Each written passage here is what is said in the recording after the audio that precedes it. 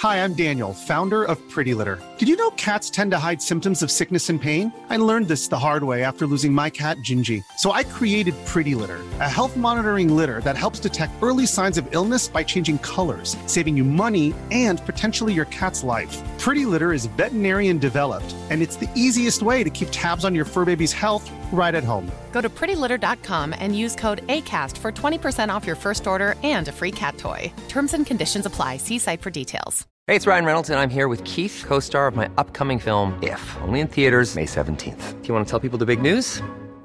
All right, I'll do it. Sign up now and you'll get unlimited for $15 a month and 6 months of Paramount Plus Essential Plan on us. Mintmobile.com/switch. Upfront payment of $45 equivalent to $15 per month. Unlimited over 40 gigabytes per month. Face lower speeds. Videos at 480p. Active Mint customers by 531.24 get 6 months of Paramount Plus Essential Plan. Auto renews after 6 months. Offer ends May 31st, 2024. Separate Paramount Plus registration required. Terms and conditions apply if rated PG. Everyone knows therapy is great for solving problems. But getting therapy has its own problems too. Like finding the right therapist, fitting into their schedule, and of course, the cost. Well, BetterHelp can solve those problems. It's totally online and built around your schedule. It's surprisingly affordable too. Connect with a credentialed therapist by phone, video, or online chat, all from the comfort of your home. Visit BetterHelp.com to learn more and save 10% on your first month. That's BetterHelp, H-E-L-P.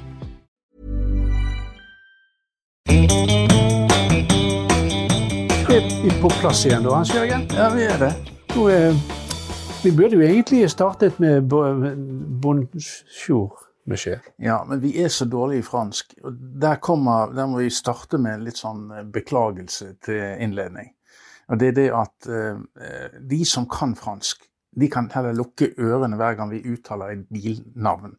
Ja, jeg kan trøste deg med at det ikke alltid engelskmennene heller så flink på dette med å uttale de franske bilmerkene. For jeg var en gang for noen år siden, så var jeg på Shetland, og da snakket jeg med en bilforhandler der, og han var forhandler av Citroën.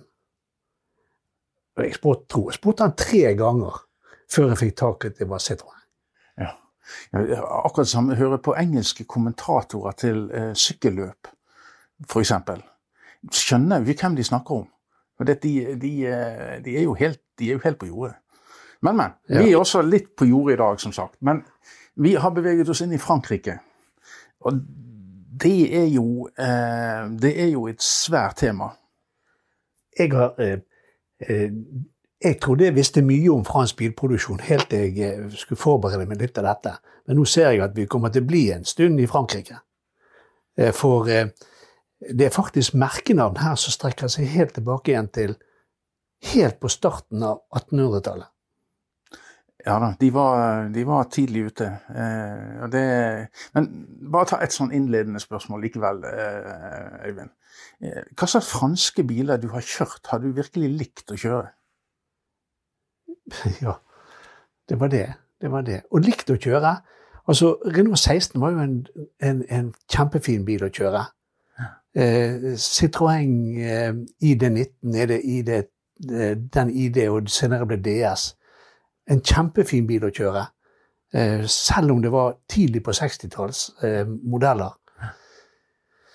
Og ellers i den senere tid, så det veldig mange fine Renault Megane. Veldig flott bil å kjøre. Kommer til de aller siste, Renault Talisman. Veldig fin bil. Men av det gamle, så vi vel tilbake igjen til kanskje den Citroën ID19. Jeg har hatt en sånn. Ja. Men Citroën jo ikke blant de eldste. Vi må begynne litt med starten. Fordi det startet jo på mange måter i Frankrike. Altså tyskerne og franskmennene slåss om hvem det var som var først ute. Og det blir en teoretisk diskusjon, fordi at de kom omtrent samtidig. Ja, altså når det gjelder merkenavnet, så det faktisk Peugeot. Men de produserte ikke bil. Men de var etablert som fabrikk i 1810. Men da lagde de mest kaffekverner. Ja, da så ble det sykler etter hvert, og sykler har de faktisk holdt på med stort sett hele tiden opp igjennom.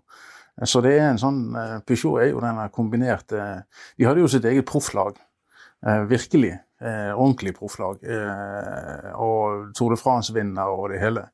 Så Peugeot jo et stort navn innenfor både sykkel og biler. Den første maskindrevne kjøretøyet, kall det. Det var en trehjulet bil i hermetegn, drevet av en dampmaskin, og det var ca. 1880. Men så kom de med en internal combustion engine, altså en kompresjonsmotor med en ottomotor eller en forbrenningsmotor. Den kom de med i 1890. Og da omtales de som verdens nest eldste bilprodusent. Det var en som hadde vært ute før de. Ja, det var både en tysk og en fransk, men de omtrent på samme tiden, 1884 eller 86. Ja, da var det en oppe i Tyskland som tok en tur med svigermoren, eller hva det var. Noe sånt. Ja. Men hvem som var først, de var omtrent samtidig, men hvem som var størst, det det ingen tvil om. Det var ikke tyskerne, det var franskmennene. Definitivt. For franskmennene var størst inn på 1900-tallet, før amerikanerne da overtok og gikk jo selvsagt langt ifra, både i produksjonstall og andre ting.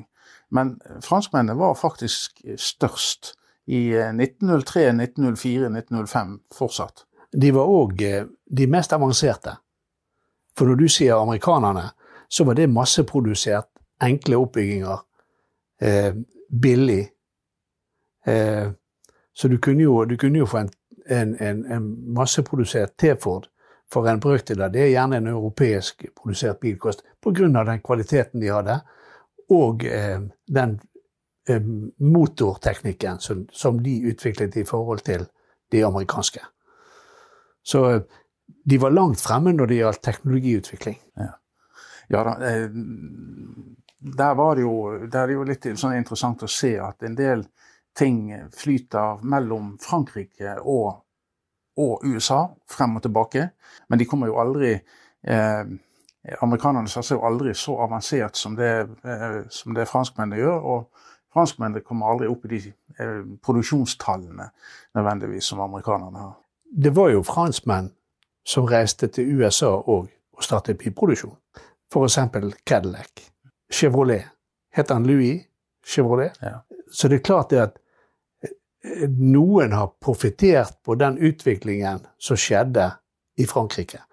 Og vi kan godt si at om ikke de var aller først, så var de i hvert fall aller størst. Ja. Desidert. Og da må jeg skyte inn noe igjen om motorsport og sykkelsport. Vær så god. Fordi den første Tour de France, den ble ikke arrangert for sykkel. 1899 ble den første Tour de France arrangert som et langdistanse billøp rundt Frankrike. Og dette bygget egentlig, dette var et svært nasjonalistisk prosjekt for franskmennene, for dette bygget egentlig på gamle tankeganger om keiseren eller kongen som drar rundt hele riket for å snakke med vasallene sine. Så en litt sånn gammel tanke. Men på den tiden så hadde det også den betydningen at Frankrike da hadde nok så nylig vært i krig med Prøysen, og måtte avstå en del av sitt areale til Prøysen. Og så var det å dra dette her ut i ytterkantene for å liksom markere revir eller markere grense. Og det ble fulgt opp da når Tour de France for sykkelløp for sykler, da hadde sin første utgave i 1903. Det ble arrangert av en avis som var startet mer eller mindre med det formål å dekke bil og sykkel. Det het også da Le Autovelo. Så det hadde begge deler i navnet. Ja. De var jo nesten ikke ferdig med sykkelproduksjonen heller. Nei, disse bilmerkene. Nei, det var jo veldig mye sykkel som var utgangspunktet. Også i Frankrike, ikke bare i Italia, men også i Frankrike. For opp til de første årene av bilens levetid så syklet man jo fortere enn man kjørte bil. Det gikk fort over da. Så i 1903, like før Tour de France, for sykkelrittet Tour de France, så skjedde en annen ting. Den viktigste sportsbegivenheten i Frankrike i det året var ment å være billøpet fra Paris til Madrid. Og dette var en svær begivenhet, og der kunne man melde seg på med hva som helst motorisert. Og så skulle første etappe gå ned til Bordeaux, Og de skulle starte egentlig med 2 minutters mellomrom. Så ble det så mange, så startet de med 1 minutts mellomrom. Så var det så tørt og varmt at det ble jo et forferdelig støv og greier. Greiene. Så det var i hvert fall ganske mange dødsfall og ulykker ganske tidlig. Så løpet ble stoppet i Bordeaux. Kom aldri videre. Og da vi til en av de som omkom.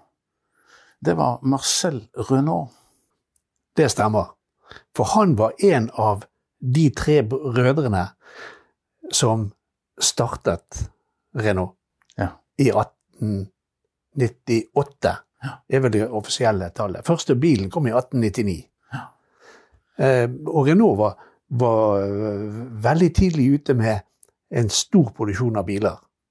Sånn at når du kommer frem mot begynnelsen av Første verdenskrig.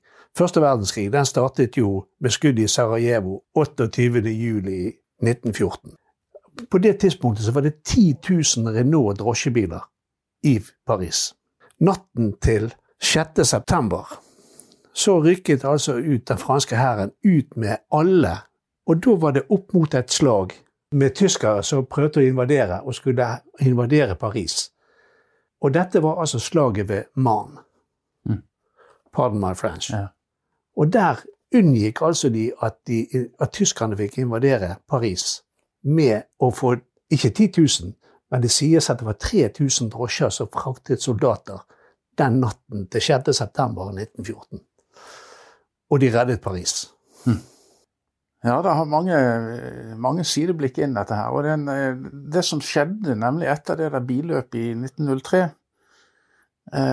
det var 2 ting. Det var et billøp på åpen gate, bortsett fra i Italia, stort sett. Så forsvant det. Billøpene kom inn på bane. Ja. Men syklistene som hovedsakelig da frem til da hadde kjørt på bane, de kom ut på landeveien. Ja. Så for populariteten til Tour de France som sykkelløp, den oversteg langt det som dette billøpet i starten egentlig hadde hatt. Vet du, hvis du går tilbake til 1903 og du kom i susende fart i 20 km i timen? Nei, de kjørte jo i 100 og 150 på den tiden. I 1903? Ja. Det var jo noe hastigheter som du... Ja da. Og hastighetsrekorden på sykkel, vet du hva den var på den tiden? Nei, det var de kjørte opp imot 100 km i løpet av en time. Ja, på bane. Da hadde de en bil, en pacer, en bil foran som ga sånn beskyttelse, og så syklet du bak. Du kom i dragsuget på en måte? I dragsuget, ja. Verdensrekorden i dag inneholdes faktisk av en kvinne på dette her. Opp mot 300 km i timen på sykkel. Bak en bil. Helt utrolig. En av de store øvelsene for sykkelsporten var jo det de kalte for steier, som da det at man hadde pacere foran, og de hadde tandemmer og kvadrupler, altså 4 stykker på en sykkel og det hele. William Henny, den første norske verdensmester, far til Sonja Henny i sykkel, han ble jo verdensmester i steier. I 1895, tror jeg det var. Det var i hvert fall. Ja. Så det en sånn, det koblingen på en måte. Det en nær kobling hele veien. Alt skulle gå fort, og alt skulle etter hvert, når vi beveger oss litt utover på 1900-tallet, så skulle det også se ut som om det gikk fort. Ja, da fikk jo bilene disse her, jo mer utover, så fikk de disse her aerodynamiske, eller disse dråpeformene. Så gjorde at alle faktorer skulle spille inn i forhold til at dette skulle gå fort. Samtidig så de fikk jo noen veldig store motorer. Da vi inne i Art Deco, som da en arkitektur og kunst og det hele form. Og der jo akkurat dette med, når Art Deco etter Første verdenskrig avløser Art Nouveau, så det på en måte fremskrittet. Det farten, det strømlinjeformen, det alt dette her som skal gjenspeiles i både kunst og design og arkitektur og det hele. Og vi får en del Og der må vi jo si, der var franskmennene definitivt i fremste rekke. De har jo fremdeles i dag opprettholdt den innovative design sammen med italienerne. Men jeg kan ikke underslå at jeg synes at franskmennene er jo lager det lekkere på en måte enn italienerne. De har en tendens til å bli litt for svulstige, synes jeg. Men akkurat disse franske, de har nydelige linjer, og de er innovative i fasongen. Uttrykket eller navnet karosseri, det kommer jo også fra Frankrike. Ja da. Så de er jo, opprinnelsen er jo derfra. Og karosserimakere, vi snakket om det når de gjaldt i Italia, det var det jo definitivt en del av også i Frankrike. Absolutt. Og der er det jo en Figionio Falasci for eksempel. Navnet er jo italiensk, og de var jo italienere. Altså det var italienske innvandrere det også, men de laget jo noen av de på en måte ypperste som fantes. Når vi snakket om Pininfarina og disse andre italienske, de laget gjerne ganske mange eksemplarer, men disse store franske, de brød seg ikke om hvor mange de skulle lage. Dette var ren luksus, det spilte ikke. Det er veldig mange som er laget i ett eksemplar, og så ble det neste kunstverket noe helt annet. Ramme- og motormakerne i Frankrike, de solgte jo bare chassis og motor. Og så, det var det som var oppgitt som priser i katalogene, og så måtte man lov ta dette her med seg til en karosserimaker og få satt et karosseri på.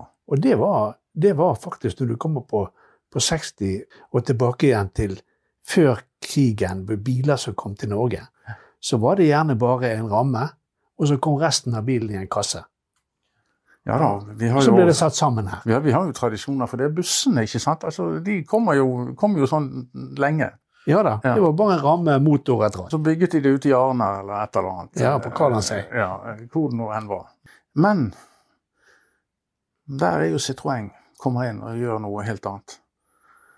Med traksjon avant, som er den første med selvbærende karosseri. Og forhjulstrekk. Forhjulstrekk hadde faktisk Renault allerede på disse drosjene som gikk ut til dette slaget. Sånne forhjulstrekk har liksom vært kjennetegnet på franske biler. Det har det. De har vært først med veldig mye. De som har drevet mest med racerbilkjøring, det er vel Renault. Men også en mann som het, og han var også italiener, Amédée Gordini. Gordini er jo på en måte den tilsvarende litt sånn abart, ikke sant, i Italia. Det er jo tuning ut av eksisterende biler. Han begynte jo hos Renault etter krigen, men det kunne like godt vært et annet bilmerke, for der jobbet han først. Der han parallelt jobbet i det bilmerket, jeg skal komme tilbake til hva fabrikken heter, og så laget han et eget brand som bare het Gordini, som gikk over til å være alpin. Renault overtok både Gordini og alpin, og så laget han modeller. Så han, Amédée Gordini, han var involvert i flere av de siste, for eksempel Renault 17, som ble produsert fra 1971. Men det var et annet bilmerke som han begynte med. Société Industrielle de Mécanique et Carrosserie Automobil. Ja, vi kjenner det som Simca, men det er CK eller et eller annet sånt. De måtte jo gjøre noe med det lange navnet, for hvordan skulle du komme hjem til naboen og si du hadde kjøpt en ny bil, og han heter alt det der. Så det er klart det ble Simca. De Simcaene som ble produsert, det var egentlig på lisens fra Fiat. Og de kalte han bare for trollmannen, med dette med tuning. For det var egentlig opptunete Fiater, så var Simca helt frem til etter første verdenskrig. Annen verdenskrig om forlatelse. Ja, der kommer det bort til noe av det som er den virkelig kompliserte, hvis du skal prøve å følge med linjene i fransk bilproduksjon. fordi at de går jo i kryss og tvers, ikke sant? Ja. De kjøper opp den ene og den andre, og så slås det sammen, og så brytes det opp igjen. Ja. Og de var jo en del ut av Chrysler, ikke sant? En stund. Simca egentlig en veldig fascinerende historie, og vi kan ta litt av den. For Simca, det var jo også egentlig bare sånne opptunte biler, helt til de kom med den som i 51-52 så kom det en som Aronde. Det var liksom den store hitten deres, og der solgte de enormt med biler. Men det var egentlig en litt sånn der pyntet på Fiat, eller ombygget Fiat. Men det som skjedde, det var det at i 1954 så kjøpte de en Ford-fabrikk i Frankrike. Og der laget de en bil, eller Ford hadde produksjon av en Ford Vedette. Og den bilen, den hadde altså i seg en sideventilert V8 Ford, så Ford introduserte fra Amerika i 1932. Denne bilen het Simca i Frankrike. Det var samme bil og samme karosseriet som heter Popeda i Russland. Og i Russland så hadde de en 4-sylindret sideventilert motor som egentlig gikk ut av produksjon når den V8-en kom i 32. Og den der Popedaen, den produserte de helt frem til 1956 med den sideventilerte motoren. Gammel teknologi, men likevel for å holde kost nede og holde produksjonslinjen lenge og lage billige biler. I 1956 så bygget de om den Simca Vedette, og den produserte de i Frankrike, fremdeles med den sideventilerte V8-en til og med 61. Men i Brasil så ble den produsert helt frem til 1969. Fremdeles med en sideventilert V8. Eldgammel teknologi. Det var Simca. Og Amadé Gordini. Han blir vi sikkert ikke helt ferdig med. Nei, for at vi kommer tilbake til han. Men jeg vil litt tilbake inn til, altså i denne her Art Deco-perioden, altså disse flotte karosseriene som skinner nå på alle sånne Concours, altså enten det nå Pebble Beach eller hvor det nå gjerne, så det jo stort sett franske karosserier fra 30-tallet eller 20- og 30-tallet det er snakk om. Og om de står på en Bugatti eller om de står på ja, da begynner vi med de litt rare navnene igjen, altså Delage eller Delay, det jo litt det samme, men det noe den perioden som på mange måter definerte litt av fransk bilindustri og eleganse. Og det var jo fordi at de var jo de fremste på alt som het luksusvarer. Og de så seg selv som de fremste på dette her. Enten det nå var vin eller brennevin eller parfyme eller klær eller hva som helst fransk skulle være det flotteste. Og så kommer krigen, andre verdenskrig. Og etter den, da det helt slutt. Totalt slutt. Det et kjempebrudd der, fordi etter krigen i Italia så fikk karosserimakerne da fortsette. Både fordi at de fortsatte å lage biler på den gamle måten med en ramme og sånt, men i Frankrike så skrudde myndighetene skruen knallhardt til for bilprodusentene. Og innførte høye avgifter, sånn hestekraftavgift på biler, sånn at de fikk ikke produsere annet enn de små bilene. Og selv disse store produsentene, altså Bugatti og Delage og alle disse her som hadde Hotchkiss, eller hva de alle het, som hadde levd stort på eksport. For de aller fleste ut av disse her flotte karosseriene, de ble jo ikke kjøpt og kjørt i Frankrike. De havnet jo i USA. Den interne produksjonen og forbruk av biler, så var det jo, så du sier at det var sylindervolum og hestekrefter som bestemte avgiften. Derfor kom jo alle disse små bilene. Det som fascinerte meg med de der små, sånn som Citroën 2CV, Renault 4 eller 4, som vi skal se. Det var denne girspaken.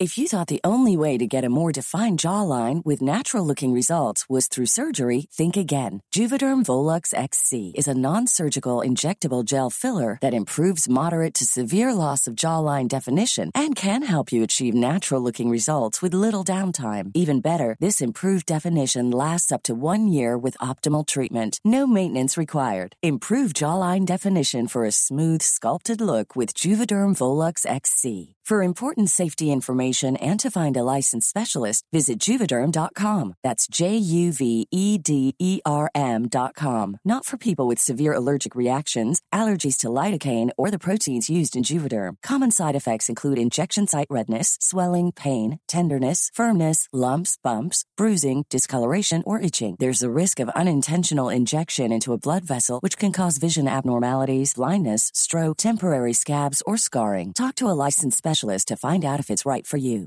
Hi, I'm Daniel, founder of Pretty Litter. Cats and cat owners deserve better than any old-fashioned litter. That's why I teamed up with scientists and veterinarians to create Pretty Litter. Its innovative crystal formula has superior odor control and weighs up to 80% less than clay litter. Pretty Litter even monitors health by changing colors to help detect early signs of potential illness. It's the world's smartest kitty litter. Go to prettylitter.com and use code ACAST for 20% off your first order and a free cat toy. Terms and conditions apply. See site for details. Everyone knows therapy is great for solving problems, but getting therapy has its own problems too, like finding the right therapist, fitting into their schedule, and of course, the cost. Well, BetterHelp can solve those problems. It's totally online and built around your schedule. It's surprisingly affordable too. Connect with a credentialed therapist by phone, video, or online chat, all from the comfort of your home. Visit BetterHelp.com to learn more and save 10% on your first month. That's BetterHelp, H-E-L-P. Hey, it's Ryan Reynolds, and I'm here with Keith, co-star of my upcoming film, If, only in theaters May 17th. Do you want to tell people the big news? All right, I'll do it. Sign up now and you'll get unlimited for $15 a month and 6 months of Paramount Plus Essential Plan on us. MintMobile.com/switch. Upfront payment of $45 equivalent to $15 per month. Unlimited over 40 gigabytes per month. Face lower speeds. Videos at 480p. Active Mint customers by 531.24 get 6 months of Paramount Plus Essential Plan. Auto renews after 6 months. Offer ends May 31st, 2024. Separate Paramount Plus registration required. Terms and conditions apply if rated PG. Sant? Du følte det, vet ikke, før du var blitt vant til det der, så gikk jo den som en paraply inn i, og det var omtrent, du følte omtrent som du stakk en paraply ned i en kasse med epler. Ja. Du visste liksom ikke helt hvor han var henne. Men du ble jo vant til det. Ja, jeg har kjørt Renault 4, og jeg har kjørt, en av de morsomste bilene jeg har kjørt, det var Renault 5. Den kjørte jeg når jeg jobbet for Securitas i studietiden. De var levert fra der som jeg ble verksmester etter hvert, og det var auto 1923. Ja. Og da var dette i Fyllingsdalen, og det var aldri en mandag uten at det stod 4-5 sånne Renault 5-er ifra Securitas utenfor. Heldigvis, det var før min tid, så jeg bare hørte de forferdelige historiene når de kom om mandagen, og omtrent hele bilparken stod utenfor der, for de var jo litt sånn upålitelige innimellom de, men kombinert med gjerne sjåfører som ikke behandlet det som sin egen bil, for det var jo ikke de som skulle betale reparasjonen, sant? Neida, det var jo rally det der hele tiden. Ja, det er så lenge siden at jeg tilgir deg. Neida, det var jo kjempefine, altså det var et hjul i hvert hjørne, ikke sant? Og da kunne du dra de rundt, følte vi i hvert fall den gangen, de utroligste svingene. Ja. Det var jo sånn. Når disse var relativt nye på slutten av 70-tallet, da var jeg faktisk mekaniker på Renault. Og Renault 5 var den jeg følte var den verste å bytte kløtsj på. For det var en skrue bak startmotoren som var vanskelig å komme til. Veldig vanskelig å komme til. Det er vel noe som kjennetegner litt franske biler i det hele tatt, at det er av og til et eller annet punkt som er vanskelig å komme til? Ja. Det er faktisk noe av det samme i dag. Ja. De har en og annen patent som du må være fransk for å skjønne hva de har tenkt. Ja. Men det har jo litt med, jeg synes jo det er jo litt, på en måte litt charmerende, men jeg vet ikke hva jeg skal si, men det er jo, dette her i forhold til også det som hadde helt med starten å gjøre, ikke sant? Altså, det internasjonale bilsportforbundet, hvor holder det til jo i Frankrike? Det internasjonale sykkelforbundet holder til jo i Frankrike. Altså alle sånne federasjon internasjonal et eller annet, det skal være i Paris, i Frankrike. Og men der føler jeg omtrent det eneste vi nordmenn har til felles med franskmenn. Det en urealistisk forestilling om egen betydning. Og franskmennene tror det definitivt at de de beste i verden. Ja, men det var en dame som for noen år siden sa det typisk norsk å være god. Ja. Ja da, vi har det helt til topps. Ja. Da har det jo gått fortere enn noen på ski eller et eller annet, tror jeg. Ja. Men vi sa litt om Marcel Renault. Han døde jo på veien til Bordeaux i 1903.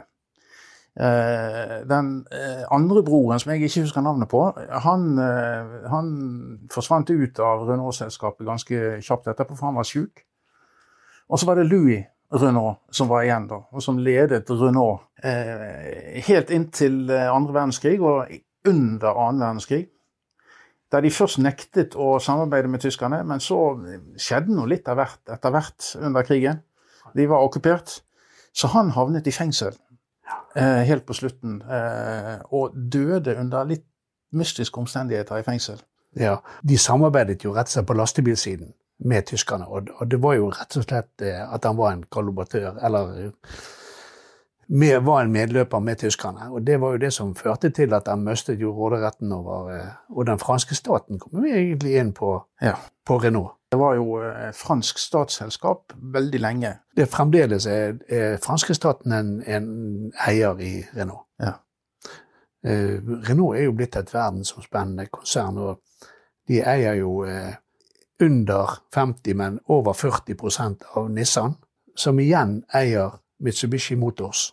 Sånn at merkenavnet Renault, det ville jo finne veldig mange steder i verden. Samsung jo et bilmerke, også i tillegg til telefoner og andre, men det Renault som eier. Ja, og dermed så kommer de, og det kommer jo traktorer her som heter Dongfeng, som også produsert av Samsung. Ja. Så, nei, Renault må du regne med. Men vi begynte med Peugeot. Peugeot jo i allianse med Citroën PSA. Og de opererer om seg. Det siste de kjøpte, det var jo Opel. Ja, og så nå de blitt en del av Stellantis, og nå de forenet med Chrysler og Fiat og diverse annet. Så det jo den utviklingen som går med større og større merker da. Men de som du aldri trodde skulle fallere på å være de største bilprodusentene, det var jo General Motors, men de jo nesten ingenting i dag. Nå det faktisk det franskbaserte som det store. Ja. Sammen med et land litt lenger nord. Selvfølgelig folkevogn igjen, og VAG. Ja. Nå jo vi i Frankrike, og vi har tenkt å være der en stund. Ja, vi har tenkt å være Bugatti. Han var jo italiener, han også. Han var italiener. Og vet du hvor Bugatti ble startet? I hvilket land Bugatti ble startet? Jeg såpass usikker at jeg vil at du skal si det til meg. Nei, det var faktisk i Tyskland. For Molsheim, som ligger like vest for Strasbourg, var tysk område i 1910, eller 1909, eller der omkring, når Bugatti startet. Det var det området som Prøysen tok av Frankrike etter krigen i 1870-71. Og som forble tysk frem til slutten av første verdenskrig. Ja. Da fikk franskmennene tilbake igjen Alsace-Lorraine. Og så Bugatti ble faktisk startet i Tyskland. Og siden de nå under Volkswagen igjen, så det på en måte Ringen sluttet. Ringen på en måte sluttet. Men det var jo en god del franske produsenter som gikk da dukken. Det var 70, jeg har bare sett på listen, altså det var 70 franske produsenter før 1900, som var i gang før 1900. 70. Så kom det ca. 130 som startet opp mellom 1900 og første verdenskrig. Mange av de som produserte bare en bil eller to biler, eller sånt, kom ikke med noe mer, de overlevde ikke. Men det viser bare den enorme oppsvinget og troen på en måte fremtiden, tekniske nyvinninger og alt dette her som var. De startet bilprodusenter rundt omkring alle steder. Men de vi har et forhold til i dag, og de som overlevde så lenge at vi fikk bilene her til oss, det var jo Peugeot, Renault og Citroën. Citroën, han laget jo ikke sin første bil før i 1918. Ja, det var omtrent da. Før det så laget han granater. Til første verdenskrig. Ja. Han var leverandør av granater. Ja da, noen hadde drevet med sykkelproduksjon på forhånd, noen hadde motorsykler, og noen drev med jordbruksmaskiner og metallarbeider i det hele tatt. Avions Voisin, for eksempel, en av de virkelig... Kan du si det en gang til? Avion Voisin. Som da var en av de som produserte noen av de heftigste bilene. Han var jo helt jeg tror Gabriel het han, noe sånt. Han skulle bare ha det ypperste av det ypperste av det ypperste på alt. Så han ble spurt om han ikke ville begynne med sånn det var jo polert metall. Altså det skulle skinne, ikke sant? Polert metall, om man ikke kunne bruke sånn nikkel, altså sånn... Fornikling. Nei, det kunne han begynne med den dagen Cartier begynte med kunstige perler. Men det gikk jo dukken da. Depresjonen, altså rundt 1929-30, altså børskrekk i New York, og alt det som fulgte med det. De harde 30-årene, de var tøffe for mange bilprodusenter i alle land. Men det var disse luksusutgavene, de franske luksusutgavene, fikk på en måte sin virkelig stor oppblomstring likevel. Ja da. Og det var jo på 30... For det var alltid noen som hadde mye penger og gjerne ville vise at de hadde det. Ja, det var jo på 30-tallet de virkelig limousinene og de store, flotte bilene begynte å komme tilbake igjen. Og så ble jo de jo stoppet av annen verdenskrig. Sant? Og så var det som vi har sagt tidligere, at de franske bilprodusentene da ble kvelt etter annen verdenskrig. Og da kom dette billige, masseproduserte, avgiftstilpassede utgaver av biler. Det med å ha bilfabrikker i andre land, det var jo noe som var begynt allerede før andre verdenskrig. Så det var amerikanske fabrikker som hadde avdelinger i Europa. I Frankrike blant annet, på den tiden. Vet du hva slags plass Frankrike har på den europeiske, altså i antall biler produsert av land i Europa? Jeg tror de nummer 1. Nei, det er lenge siden. Den mistet de allerede på 30-tallet til Storbritannia. Storbritannia er ikke oppe blant topp 5 nå lenger, men de mistet den da. Og så ble de senere på 30-tallet forbigått av tyskerne. Hele den engelske bilproduksjonen forsvant jo da i 70 på 80-tallet. Nei, jeg mener de er nummer 3 av de europeiske. Etter Tyskland da? Ja da, altså tyskerne er klart størst i Europa nå, og så er franskmenn nummer 3. Men hvem tror du er nummer 2? I dag, i Europa? Ja, det er Spania. Og hadde Tsjekkia og Slovakia vært ett land, sånn som de var ganske lenge, så hadde de kanskje vært nummer 3, eller 2. Altså, hvis du legger sammen tallene for Tsjekkia og Slovakia, så er de hørt på det. Men det er jo det at franske biler produseres jo ikke bare i Frankrike. Altså Peugeot produserer ikke bare i Frankrike. Toyota produserer jo vanvittig mye i Spania. Og i England. Ja. Så dette her er jo ikke, det er jo etter hvor mange som produseres i hvert enkelt land. Franske biler produseres jo i stor grad i Spania. Altså alt som har med Seat å gjøre, sant? Det er jo folkevogn egentlig. Før det så var det jo Fiat. Fiat kommer vi stadig tilbake igjen til, har du hørt det? Folkevogn Polo er jo produsert i Spania, så jeg følger det på den, for all del. Neida, det mange rare land som har bilproduksjon som du ikke kunne tenke deg det, for du forbinder liksom ikke noe med det. Renault har jo produksjon i andre land. Ja da. Sant? De hadde jo den Renault 12, som gikk i Brasil lenge etterpå. Og det som var artig med Renault, det er at de har laget motorer til veldig mange andre. Sånn at for eksempel den brasiliansk produserte Ford Escort, den gikk med samme motoren som Renault 12. Og Renault 12 kommer også igjen i pickupen som var laget av Dacia i Romania. Ja, og Renault eier jo Dacia. Hele. Det er masse kryssende linjer og sånt, men det som når det gjelder den franske bilproduksjonen, så var det er jo det at de var voldsomt store på luksusbiler før andre verdenskrig, men siden har det jo ikke vært mye luksus å spore fra disse fabrikkene. Det var ett forsøk på 50-tallet, Fasel Vega, som ble dannet på midten av 50-tallet og holdt det gående i cirka 10 år. Og som var en skikkelig hype rundt. Da var det på en måte Frankrike tilbake igjen i luksusklassen.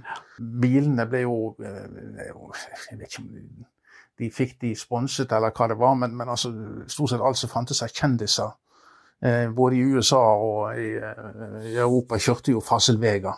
Fasel Vega. Ja. Jeg må si, det har jeg aldri hatt i mitt sortiment. Ja.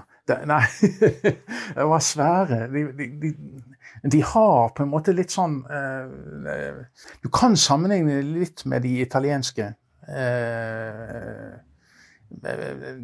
Fasel 3 for eksempel, du ser den, nydelig bil. Altså, hadde amerikanerne klart å produsere noe som var såpass elegant? Men de på størrelse med de amerikanske bilene, og de har en svær amerikansk motor. Og de har det, for jeg skulle til å spørre deg, var dette også den Buick 3,5 liter V8-eren, eller? Ja, dette var 4-5 liter, altså. Ja, så de har nok hentet motorene litt, det skal ikke jeg gå inn på, men så prøvde de seg med mindre biler for å selge de i Europa, og da gikk de dunke. De klarte seg så lenge de solgte disse her som bare ble pushet til USA, stort sett, alt sammen. Og du solgte de uansett pris? Jeg kan si den billigste ut av de der kostet, du kunne kjøpe 4 DS for samme prisen, ikke sant? Ja. Og da får ikke solgt det. Og Veien i Europa, altså i forhold, hvordan skulle du manøvrere disse kryssene da? Franskmennene kjørte jo lenge med høyre ratt. Og høyrekjøring? Og høyrekjøring. Det visste jeg ikke. Det sies at det på grunn av, altså det gjelder disse Grand Routiers, altså disse flotte bilene, for det var en fordel å kjøre med høyre ratt når du skulle kjøre i Alpene. Du skulle ha kontroll på veikanten. På veikanten, tydeligvis. Men det er jo veldig høyt ned på den siden da. Det blir vel. Jeg har en god historie med det der med høyrekjøring og venstrekjøring, og det var jo, svenskene gikk jo, var de 65, 64, 65, så gikk de over til høyrekjøring fra venstrekjøring. Og det var snakk om da at det var en diskusjon om de skulle begynne med busser og lastebiler første uken. Men de gjorde jo ikke det, og det gikk jo bra. Men det med venstrekjøring, av og til så er jeg på Shetland eller også i Skottland, og det med venstrekjøring, det går fint det, så lenge alle gjør det. Så lenge alle gjør det. Og så lenge du husker det, når du setter deg i bilen. Jeg kjørte jo en del i England. For jeg bodde jo i Tyskland da, og så dro jeg i 3 uker i England hver vår og høst. Og jeg kjørte rundt, og også oppe i Lake District og hele greia på de der smale veiene. Og så da sitte på feil side, det var jo men jeg måtte lage meg et sånt skilt som jeg hadde. Husk venstrekjøring. La jeg over rattet når jeg parkerte, sånn at jeg husket det når jeg skulle sette meg inn i bilen igjen. Da du kom ut på de der smale veiene, det var jo akkurat som norske veier, ikke sant? Det var jo så lett å legge seg, og da kunne det gå skikkelig galt. Jo da, jeg har vært med på det der, og vi har jo leiet bil noen ganger, og du kom på disse smale veiene, sånn single track, sant? Der det ikke var plass, så var det disse møteplassene. Og da var det en gang det at jeg gammel vane og hjemmefra kjørte ut på høyresiden, sant, og ventet. Og han andre, han kom ikke. Og så var det min bror som var med meg. Øyvind, du står på feil side. Ja. Nei, men det der, hvor tid man gikk over, altså hvor tid man bestemte seg egentlig for hva slags side man skulle kjøre på. Men der var det, påstås det var amerikanerne som ville ha, som var de første som sa det, at vi skal kjøre på høyre side av veien. Det var de som innførte det først. Og så var det spørsmålet om, kan den være på høyre side eller på venstre side av den som kjører? Og det er jo det engelskmennene sier, at du skal ha høyre hånden på rattet når du girer. For du har mest kontroll da.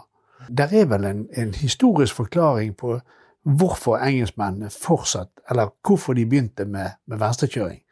Det hadde noe med hestetråkken å gjøre. På det europeiske kontinentet var det faktisk litt sånn forvirring om det der. Det er ganske lenge. Men franskmennene, de er jo på høyresiden. De er jo det nå, men de hadde også sånn, de hadde altså rattet på høyresiden. Ja, det visste jeg ikke, Hans Jørgen. Det visste jeg ikke. Jeg sier ikke at det var gjennomført, men det var disse luksusutgavene igjen som var sånn, det var, ja, det er et eller annet. Ja. Nei, det er ikke alt vi har forklaring på. Det er det ikke.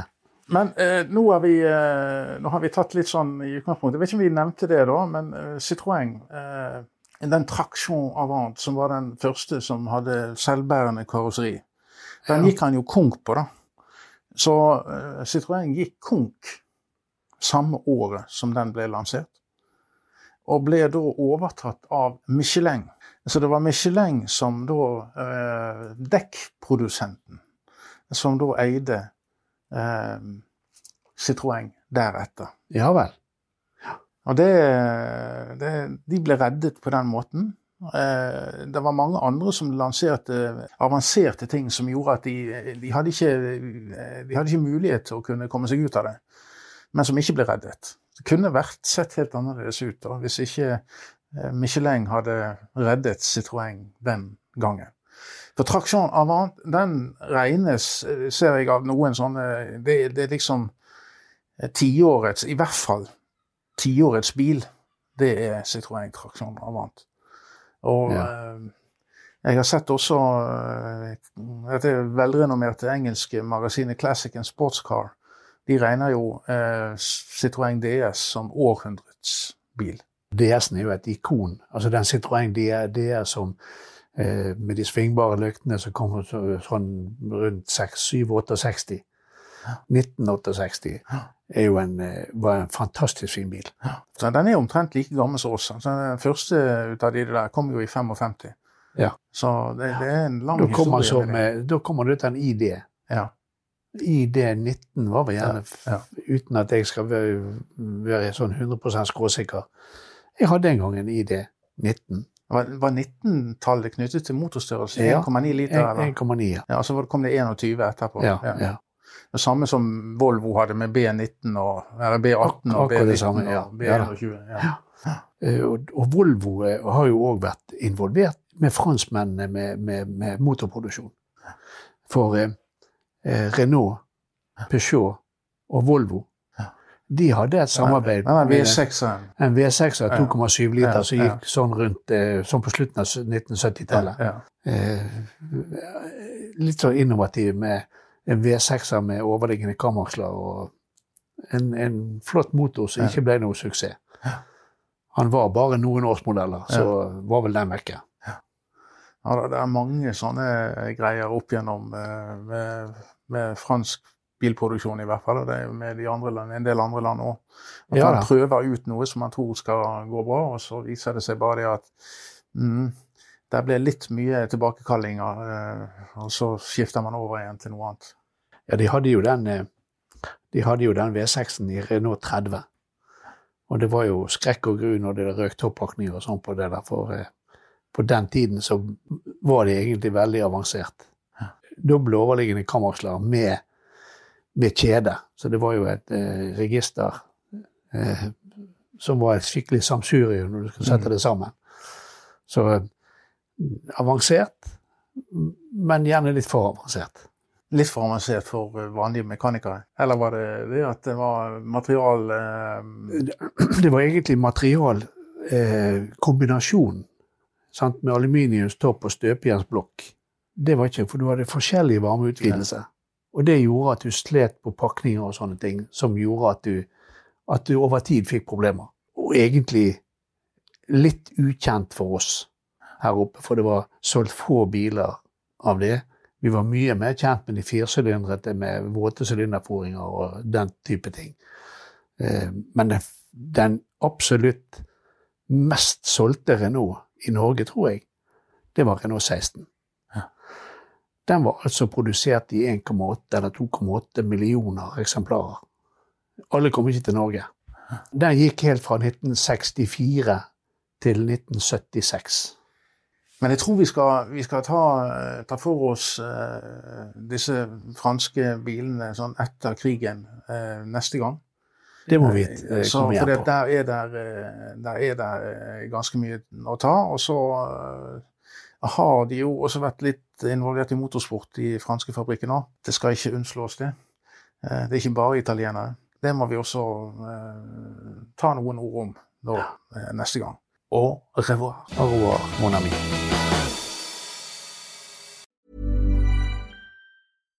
Hi, I'm Daniel, founder of Pretty Litter. Cats and cat owners deserve better than any old-fashioned litter. That's why I teamed up with scientists and veterinarians to create Pretty Litter. Its innovative crystal formula has superior odor control and weighs up to 80% less than clay litter. Pretty Litter even monitors health by changing colors to help detect early signs of potential illness. It's the world's smartest kitty litter. Go to prettylitter.com and use code ACAST for 20% off your first order and a free cat toy. Terms and conditions apply. See site for details. Hey, it's Paige DeSorbo from Giggly Squad. High quality fashion without the price tag. Say hello to Quince. I'm snagging high-end essentials like cozy cashmere sweaters, sleek leather jackets, fine jewelry, and so much more. With Quince being 50 to 80% less than similar brands. And they partner with factories that prioritize safe, ethical, and responsible manufacturing. I love that. Luxury quality within reach. Go to quince.com/style to get free shipping and 365-day returns on your next order. Quince.com/style. Imagine the softest sheets you've ever felt. Now imagine them getting even softer over time. That's what you'll feel with Boll & Branch's organic cotton sheets. In a recent customer survey, 96% replied that Boll & Branch sheets get softer with every wash. Start getting your best night's sleep in these sheets that get softer and softer for years to come. Try their sheets with a 30-night guarantee. Plus, get 15% off your first order at bollandbranch.com. Code BUTTERY. Exclusions apply. See site for details.